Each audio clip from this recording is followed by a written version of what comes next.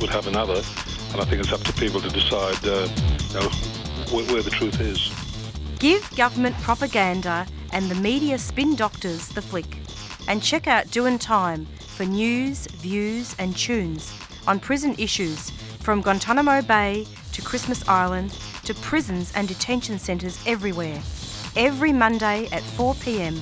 on your community radio 3CR. We are still fired up and we're still talking about revolution. Hello and welcome to the Doin' Time show. This is 3CR Community Radio, 855 AM on the dial, streaming live on www.3cr.org.au. And we're going to be doing a series of interviews today. First up on the show, we're going to be speaking with David Shoebridge, who is actually from the Greens, and we're going to be speaking with him about TJ Hickey. In the matter of TJ Hickey, Australia has violated its human rights obligations under Articles 2, 6 and 26 of the International Covenant on Civil and Political Rights. And actually the Greens, and David is the main person, is calling for a parliamentary inquiry into TJ's death in custody and into events leading up to and following his death. TJ Hickey was a young Aboriginal boy, 17 years of age, who died during a police chase, and he was impaled on a fence. And listeners will recall that the Doin' Time show has actually done extensive coverage on this topic and on this very, very atrocious death in custody. And his anniversary was recent, on the 14th of February 2019. He died actually around, I believe it was 2004. I'll double check that later, but I believe that was the year. And hopefully after that, although we are having a lot of trouble locating Mariki Onus, who is a traditional owner, we're wanting to talk about the sacred trees. And the sacred trees have significant cultural value, and traditional owners have not been properly consulted. And these particular sacred trees are in country Victoria, and it's the Jumpawrong Embassy, which is set up over there. And I'll actually get that pronunciation updated once I speak to Mariki. And basically, the Andrews government has rejected calls to stop work on the Western Highway extension. And Trades Hall has actually shown its solidarity by passing a motion to support the embassy as well. Minister in Transport Infrastructure Jacinta Allen has recently written traditional owners saying that Vic Roads have the green light to proceed with construction of the Western Highway extension. And these trees are birthing trees and also very, very sacred to Aboriginal people. And they want to save at least two of the trees and more. And the land's traditional owners are now fighting to have an emergency declaration application approved by Federal Environment Minister Melissa Price. And there are senior traditional owners there. The police clashed with the protesters yesterday. They've been there for the last 10 months, and we're hoping to get some eyewitness information from Mariki very, very soon. So while we're lining up that interview, although we may have David Shoebridge first, and speaking about TJ Hickey, I'm gonna play some music until all of that happens. And we're going to be looking at a song by Kev Carmody, which I think is very appropriate. Thou Shalt Not Steal. And you're back with the Doin' Time show, and indeed, it is a very applicable song, Thou Shalt Not Steal, and that was by Kev Carmody. Hello, Mariki, welcome to the program. Hi, Marisa, how are you? I'm in top form today, basically. We've just played a song by Kev Carmody called Thou Shalt Not Steal, and he was talking about materialism and how all the forests are dying.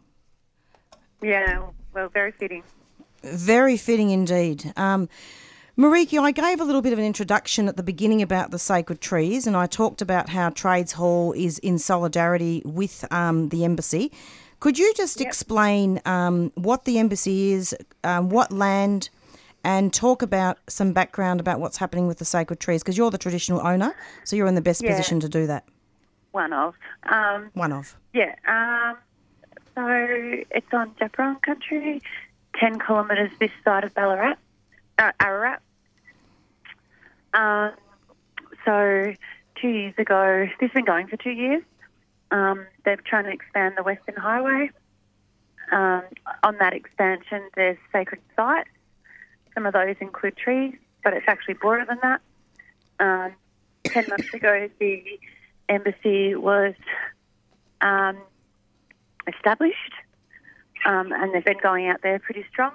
Last Tuesday, the police attacked the camp with big roads and tried to get their machinery onto the property to start works. We used direct action to stop that from happening. And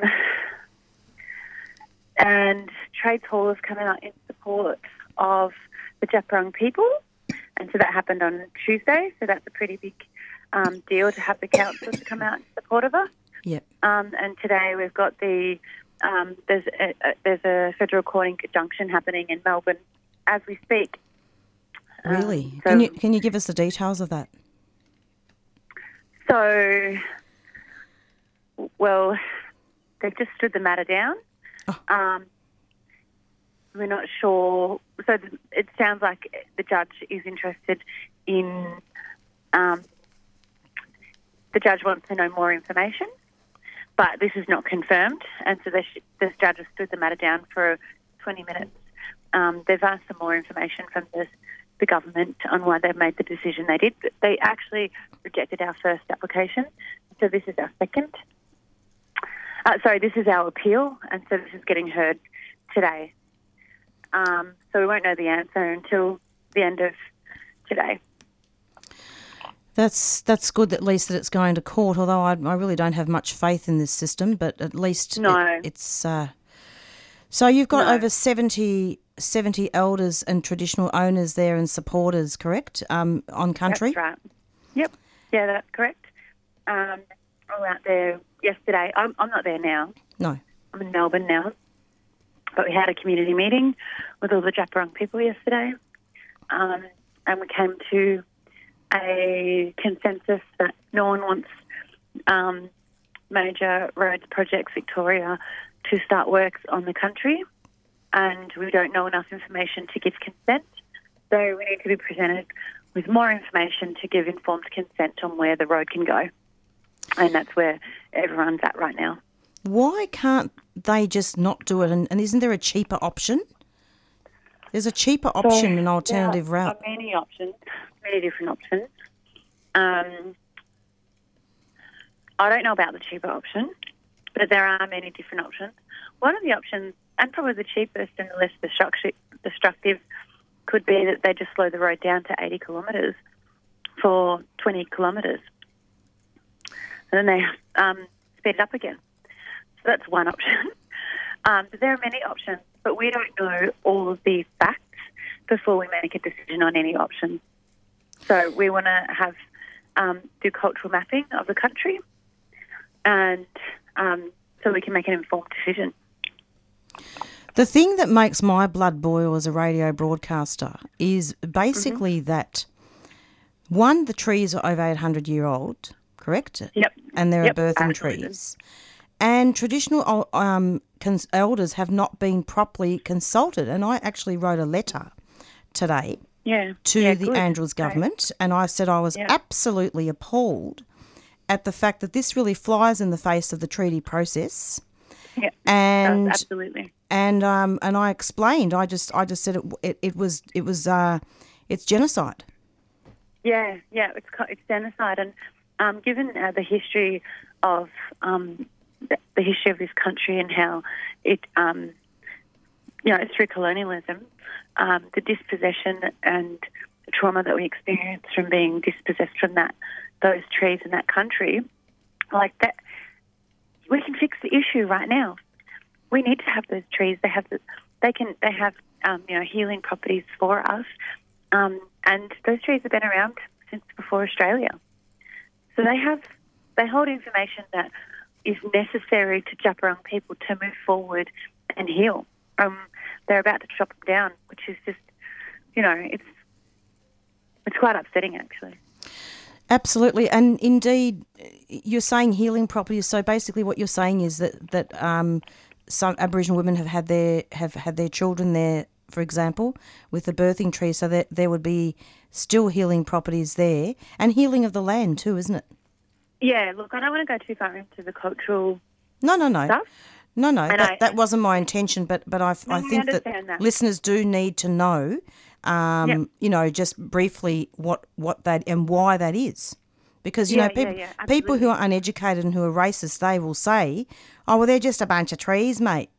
Do you know what I mean? Yeah. No, they're sacred to us, absolutely. Right. And absolutely. And the reason I made my comment was because some people that are Djab Wurrung, and also some people that share songlines with us from around the country may be offended if I share too much information. That's the only reason I said that. That's okay. But I do understand the importance of people understanding why it's important to protect country. It is really sacred to us. I would love, as a Djab Wurrung woman who has matriarchal bloodlines, to Djab Wurrung to have access to that. I'd love to learn more. I want to revive old practices that that have been stolen from us. These places are really, really, really quite sacred to us, and they're actually a part of our stories as well, and our creation. So we need these trees, and we need the whole country intact to be able to use it for future generations and to heal the past. Exactly, and in your media release, you do state, or in the media release, it states that it's best to undertake cultural mapping to make decisions with free, prior and informed consent regarding the easement for the new road. Yep. That's right. So we need to, there's not time to talk too much about this, but we need to actually work out how that can happen and try to work with government to do that. We're going good. We're entering this in good faith. Good. We want the best outcome for everyone. We want a safe passageway for people to pass through, but we also cannot be expected to place the road above our cultural heritage. And it seems like the government has tried to do that, and it is really embarrassing, and it does fly in the face of the treaty, and we're left wondering what this treaty is really about, if it's not going to be about saving cultural heritage and if it's not going to be about us having a say. And how so? How have traditional owners been consulted? What are they saying about that? It's a little bit complex. My background is not in cultural heritage. I usually can tell you about incarceration rates and family violence in this country, but so from my understanding is that there are parties called the Aboriginal registered parties, and there's a few around the state, and they're registered to some heritage council that's linked with the Aboriginal Affairs Victoria, the governing government body of Aboriginal Victoria, and they've consulted them, the registered Aboriginal party. So the registered Aboriginal party is made up of 5 members. So it's an organisation made up of 5 members. It has a closed membership, and it's got one family group in that registered Aboriginal party. And this is something that our people have raised historically. This is not new information. Government know that we've got an issue with how registered parties are informing the government, and so there are issues with how the government's gaining information and consent.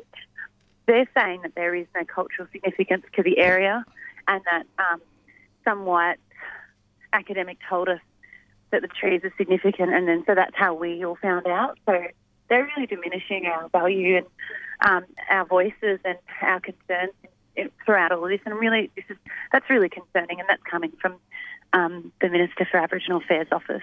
Not officially, but I've heard. I mean, excuse me, but I'm not out to offend, but how on earth would a white academic know whether a tree is significant? Well, you can do, they can do tests. They can do cultural tests, and I'm not disputing that. But those places are sacred. They're a part of our... of course. They're our stories. They're a part of who we are since creation. So I don't understand why these bureaucrats can have that position when they haven't even probably been out to the country. I'm not see. here. Yeah, you go out there and you see it and you feel it. Exactly. I'm not here to discredit any work of academics. What I'm saying is that there needs to be consultation with supporters and Aboriginal people. Absolutely, that's right. Tell us a little bit about what people can do to help, and where is the site, and can people go down there and help out and join? So there's a Facebook page called Djab Wurrung Embassy Heritage Protection. You can go there and it's got a list of things that supporters can do, ranging from sending letters like yourself, or you can make a donation, or you can go down and camp and be on the front line with the crew up there. Yeah, and I think there might be other things listed there, like sharing our social media posts and staying informed. So it's near Ararat, right? Yeah, 10 k's this side of Ararat. So the Melbourne side of Ararat, 10 k's out. Can't miss it. If you drive past it, you see it straight away. So get down there and support. We need as many people down there. We don't know right now. So if this court case doesn't get up today, we've got no we've got no protection, and the state government can just come in at any time with Victoria Police and VicPol. Vic Roads. And just to describe to listeners that's actually not pretty. I've actually been involved in forest blockades in East Gippsland and other parts of Australia, and it's not pretty. Like you've got to, there'll be the bulldozers, and they will come and they will smash everything. Well, no, they're not going to smash everything, but that's what they want to do. In the same way, actually, that in Los Angeles, when I was over there for a while, they had a farm with a lot of indigenous vegetables that they ended up bulldozing the whole lot for developers. Yeah. Rock we up don't trust them as much as you can. Go on. What were you going to say? We've got a long history with Victoria Police, and so there's real concern about what might happen. They're quite violent with Aboriginal people. But we're not scared. We're prepared to fight for the sake of our country, and we're in it for the long run. 10 months, right? Yep, we don't have an expiry date. They're trying to wipe us out, but they couldn't. Were you there when the police came yesterday, Mariki? They came last Tuesday. Oh, last Tuesday. Yeah. And so they wanted to put their machinery on the property, and we said no consent, and any move to put machinery on the property will be perceived as an attack on our people. And they pulled back, actually. They didn't do it. So I don't know. That was a call from someone in a higher standing in VicPol or whatever, but they pulled back. They didn't put their machinery on country. And there are old people there and children there, right? Yep. My auntie's just 70 years old, Auntie Sandra. She's there on the front line every day. Yep. For young and old. Interestingly, Mariki... But we encourage everyone to get down there. That's good. So, yeah, Mariki, as Mariki says, let's encourage everyone to get down there. Before I actually finish, because I'm sure you've got other things to do, I find it really interesting that on Channel 9 it actually says that they say that safety is their number one priority as we get back to work on the Western Highway project, but they are advised by police not to come. I don't know if safety is their priority, but it's just a PR campaign for them. Safety is our priority. Safety, exactly. Mariki, thank you so much for coming onto the program. I just wanted to see if you had any other comments. No, just get down and support us. I mean, if you're passionate about these issues and are interested in righting the wrongs of the past, this is a really good campaign to get involved in and a good movement to support our frontline land defence and to protect country. Thanks, Marissa. Thanks a lot. And if listeners are interested in getting the land to survive, go along there. If you're not, well, what can I say? Well, support it in other ways if you can. Exactly. Right. Okay, see you, Marissa. Thank you very much. Bye-bye. No worries. Bye. Bye-bye. And that was Mariki Onus, who's one of the traditional owners at Jumperong Embassy, speaking about the sacred trees and about how the government is wanting to put the Western Highway in and to destroy those trees that are very culturally appropriate, significant, and lots of sacredness there. So as Mariki says, it's important to have a map, a new cultural map, and actually work out what to do there. It's approximately 4:25, and we're going to be speaking presently with David Shoebridge from the Greens, and I'll just put on a song. I'll just put on an announcement first.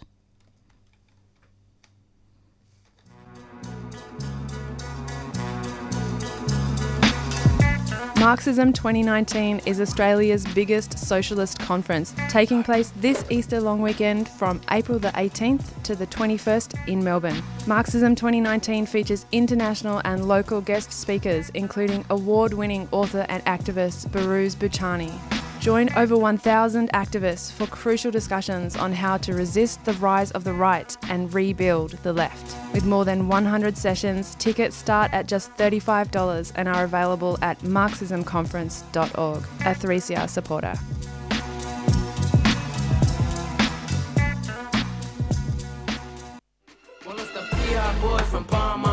Hi, my name is Lex Wharton and I listen to 3CR and I hope you do too. I hope that you could support 3CR in its radiothon because 3CR supports the fight for communities and support in all areas of struggles. So please listen to 3CR. Black brother Murray and I'm taking it back to the days when they never even heard.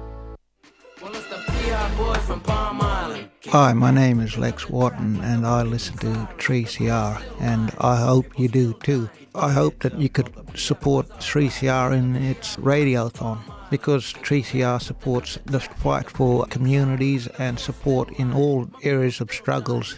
So please listen to 3CR. Black brother Murray and I'm taking it back to the days when they never even heard of rap.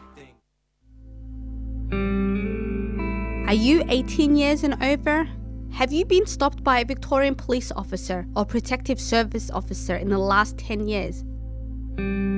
Would you like to contribute to research that aims to inform law reform and litigation strategies to prevent over-policing? Go to policestopsurvey.online for more information and to take part. That's policestopsurvey.online, a 3CR supporter. And you're back with the Doing Time show, and you just heard a song by Ruby Hunter called Women's Business. And pretty soon we're going to be speaking with David Shoebridge from the Greens, and he'll be talking to us about... David Shoebridge is from New South Wales, and he'll be speaking to us about a petition that an inquiry that he's putting through Parliament about TJ Hickey. But we'll be talking about that shortly, and in the meantime, I'm hoping to bring you more music.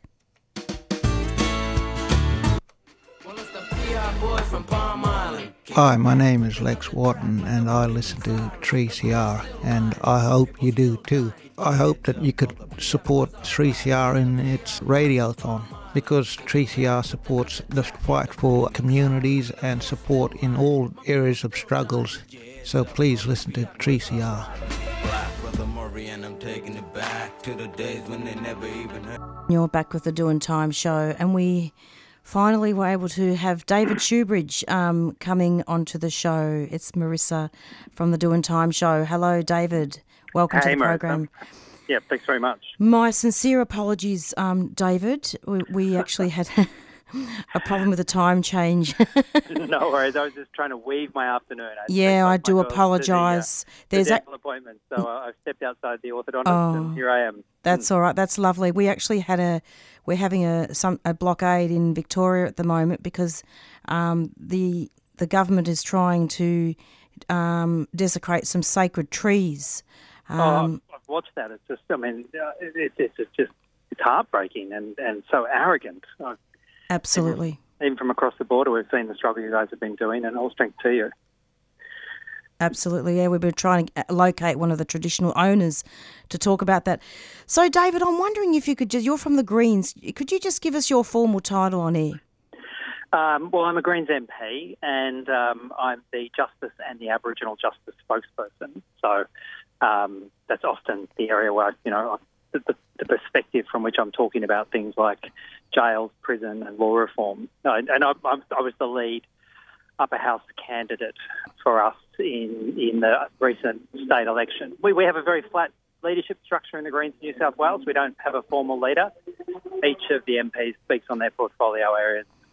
Fantastic. And also you're a friend of Ray Jackson who passed away, who was an amazing warrior and supporter of deaths in custody. Yeah, and look, other issues. I considered Ray a bit of a mentor, really. Me too. He was one of those people who had this kind of endless courage, this endless well of courage that kept him coming back and making demands that seem totally impractical on one level, but are fundamentally essential on the other. The demand of finally ending Aboriginal deaths in custody, the demand of turning around 230 years of deeply discriminatory policing. He knew it had to happen, and he never stopped fighting for it. And I miss him to this day. And I think it was, when I think of Ray, and I think of how the French government acknowledged him with one of their international human rights awards. Yeah. And he was largely, ignored by governments in Australia, but I think hugely respected by movements and particularly by community. Absolutely. And indeed, we're here really to talk about TJ Hickey. And I believe that you're organising a petition for New South Wales calling for a parliamentary inquiry into TJ's death in custody and into events leading up to his death. Is that right? And following his death? Yeah, that's right. So I sat down with Fighting in Resistance Equally, or FIRE, who are a great bunch of First Nations and other activists who wanted to take TJ Hickey's campaign, the Campaign for Justice for TJ, and take it beyond an annual march and see if we could actually get it back in front of Parliament. So we sat down and bounced back and forth between us the terms of a petition that we could take to the New South Wales Parliament. And once you get more than 10,000 signatures on a petition in the New South Wales Parliament, it forces a parliamentary debate on the issue. I thought it was a big ask to get 10,000 signatures for TJ, but they went at it. They took it out, particularly to the Invasion Day rally, big Invasion Day rally here in Sydney, as I'm sure I saw you had it in Melbourne as well. Yeah. And there's still this burning desire to get justice for TJ. And to get a fresh parliamentary inquiry into it. As you know, key police officers involved with TJ's death on the day refused to give evidence at the coronial inquest. They weren't compelled to give evidence. The brutality of how TJ died in that police chase as a result of and during and caused by that police chase, that brutality led to the riots in Redfern. And there's still that burning sense of injustice in the Redfern community. And Gail is TJ's mum, and all of TJ's family. They are still fighting to finally get a just outcome. It's pretty disgusting, actually. And I believe that in 2010 there was a claim made to the United Nations Human Rights Committee. Yeah, that's right. Of course, the Human Rights Committee, even if it formed a view that there'd been a gross breach of human rights, and I think on any view, TJ's rights the rights of TJ's family have been abused in this. You know, there's never been a proper open inquiry into TJ's death. That still wouldn't force any Australian authority to act. One of the benefits of a parliamentary inquiry, if we can continue to make the case and get the numbers for a parliamentary inquiry, is we can actually compel people in New South Wales to come forward and give evidence. We can compel them to answer questions. Those powers are extremely powerful from the New South Wales Parliament. They're rarely used, but I can't think of a better case to use them in than in TJ's case. And just so that we can refresh the memories of listeners, can you just give a little bit of background on TJ Hickey and who he is? Well, he was a young teenage boy in Redfern. Apparently, a extremely lively, extremely engaging, intelligent young man, teenager, and he was spotted by police riding his bike, and for reasons that are not clear still to this day, they gave chase.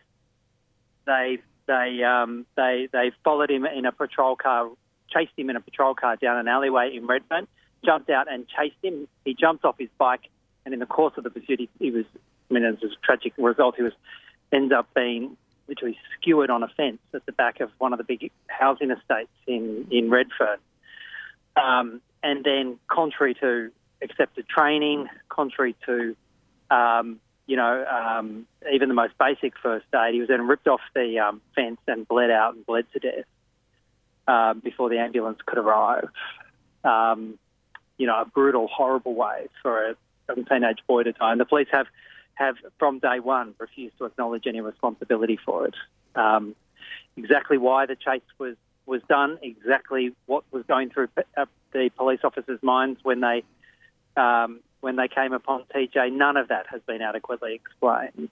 And as perhaps some of your listeners know, perhaps some of them don't, somebody has a deep puncture wound. You should not just pull out and remove the implement that's causing the puncture. You leave it in place until first aid arrives because it staunches the blood flow. Removing a large, from a puncture wound can actually lead to, tragically to almost immediate death. So, for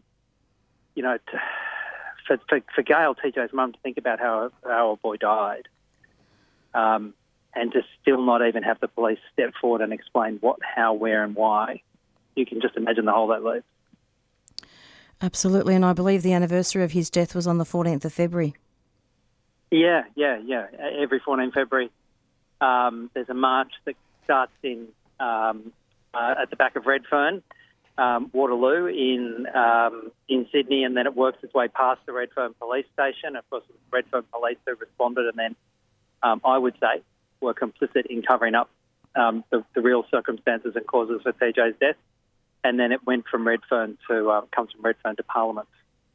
And, every year there's a massive police presence, which some years is better than others. Some years that police presence can be so close and so intrusive that it actually creates tensions and scuffles between the police and the protesters.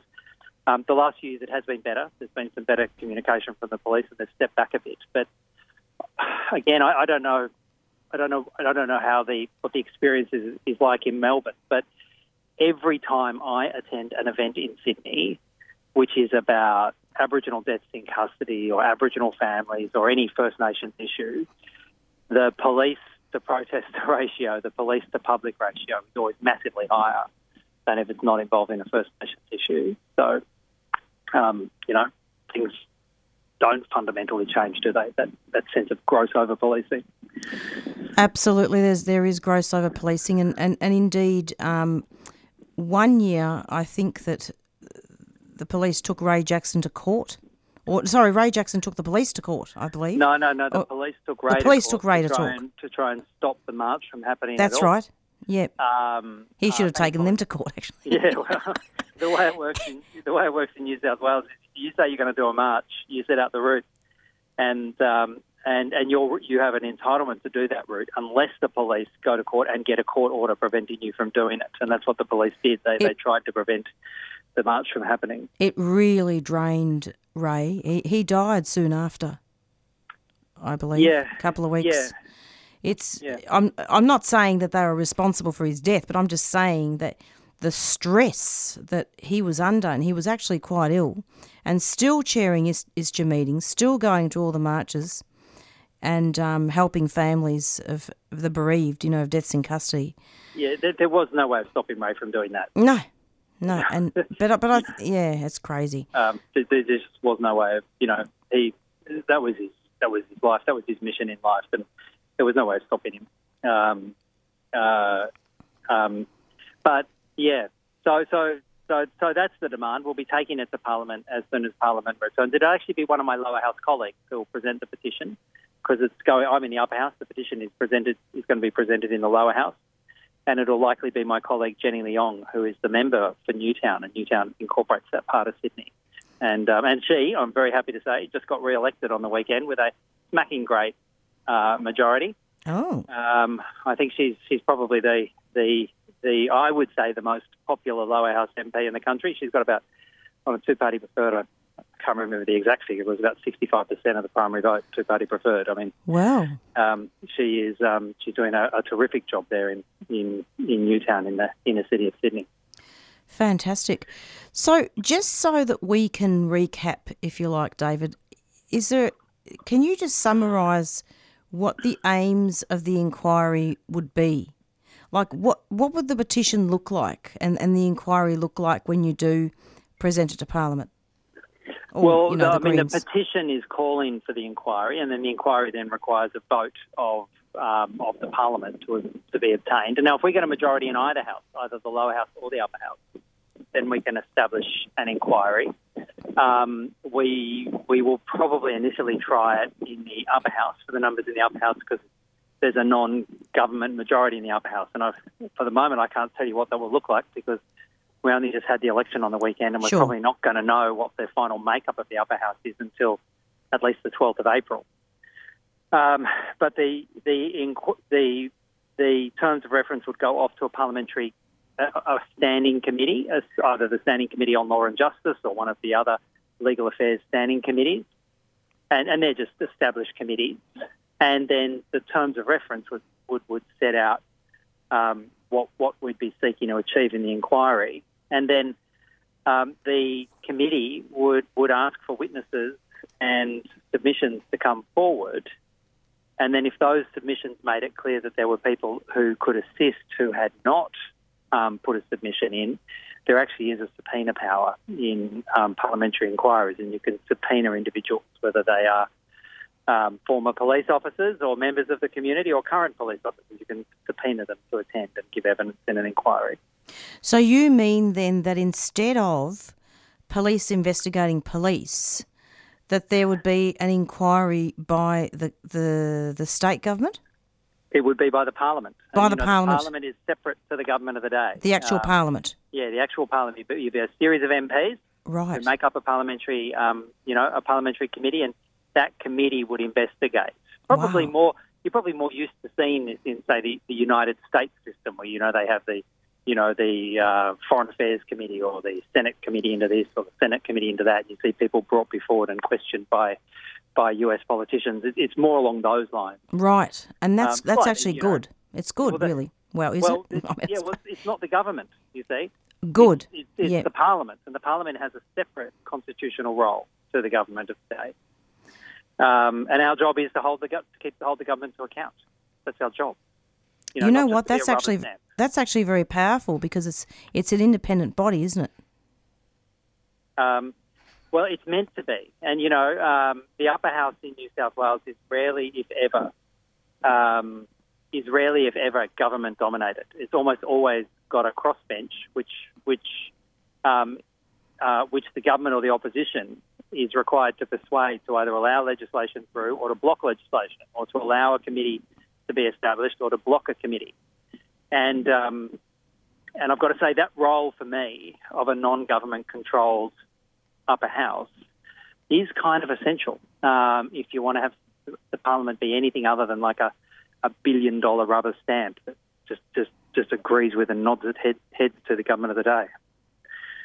Absolutely. And so the outcome of that inquiry, I mean, we don't want to go too far ahead, I suppose, because we haven't even put the petition in. But I'm just trying to get listeners to get a little bit of a view, like an overview of what could be a possible outcome. One of the first things is we would, if we could establish the inquiry with the right terms of reference, we could, for the first time ever, get the evidence from those police officers who refused to give evidence to the coroner, and who the coroner did not press to give evidence. For the first time ever, we could get that evidence, and we could actually try and find out exactly what the bloody hell happened on the day. Yeah. Then if key evidence comes forward, well, then that can be referred to either the coroner or to the police and the DPP, or we have a police oversight body in New South Wales, reasonably recently established and much better than we used to have, called the Law Enforcement Conduct Committee, and then we can refer those findings on to one of those oversight bodies to actually determine whether or not either departmental charges or criminal charges or civil action is appropriate. David, are you sure? I mean, aren't they all police? Wouldn't that be a bit biased? What's the point of having the inquiry? No parliamentary committee can commence criminal prosecutions against an individual, and you wouldn't want parliamentarians commencing criminal prosecutions. We need to have that go to either the DPP or in New South Wales we have this body called the Law Enforcement Conduct Commission.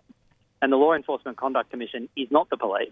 Right. And it is a separate statutory body, and it has a lot more independence in New South Wales than some of our interstate models. And the only reason that is because, I and others fought to reform the police oversight system for, the better part of 5 years, and we finally got it reformed about 4 years ago.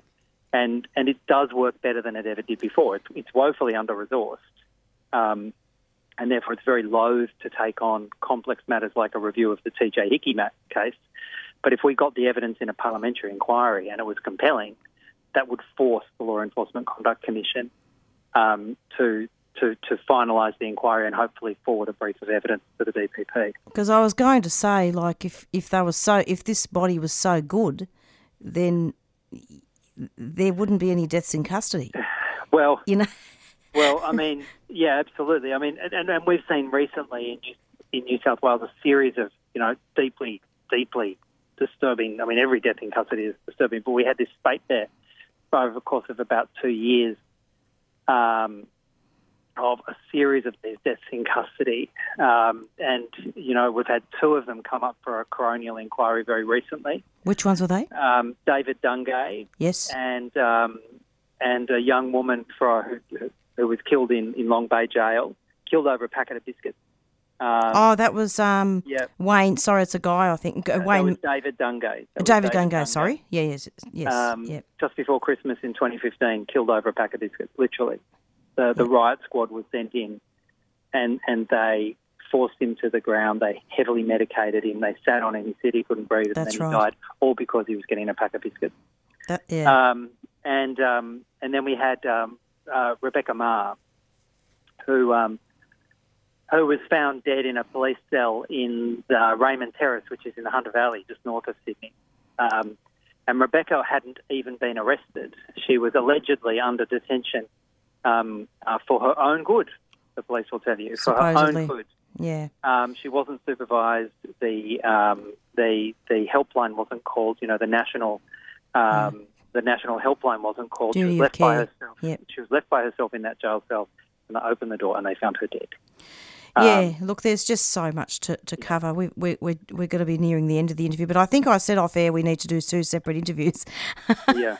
Could you just look? It's great that you're doing the petition and keep up the good work, David. Yep. And obviously, it's not the public in New South Wales that signs that, is it? It is. It is? It's members of the public who sign it. We've had well over 10,000 members of the public sign it, and that's what gives it force, and that's what gives it power. Where can we find it? That's what gives us legitimacy. I'm pretty sure it's still available on the FIRE Facebook page, Fighting in Resistance Equally Facebook page. Okay. And if it's not there, I will call them up after this and get them to post it. Lovely. Yeah. So it's lovely speaking with you. You too, David. And I believe you've also got an incarceration policy on the website as well. I do. I mean, this is something we presented in the state election campaign. I think it's the first time any political party has ever put anything like this forward. We propose and we will continue to campaign for a First Nations de-incarceration commission, a formal body that's established to get Aboriginal First Nations peoples out of jail. Yes. And can issue release orders chaired by a First Nations judge. And for the first time ever, let's pass a law in either the New South Wales Parliament, the Victorian Parliament, hopefully nationally. Let's pass a law that instead of putting more First Nations peoples in jail, let's pass a law that puts in place a structure and a process to actually free them from jail. I mean, it's just so obvious. Absolutely. Yeah. Thanks so much, David. It was lovely to have you. Thanks so much. Okay. Thanks. My pleasure. Bye. Bye-bye. Take care. So that was David Shoebridge from the Greens. We've got about a minute left before I'm out of here, and Beyond Zero is coming up next. And then we also heard a song previously by Emma Donovan. And it's thank you to all our guests, and we'll be back next Monday, every Monday from 4 to 5 for the Doin' Time show. Beyond Zero up next, and we'll be out now with our theme song, Black Fella, White Fella by the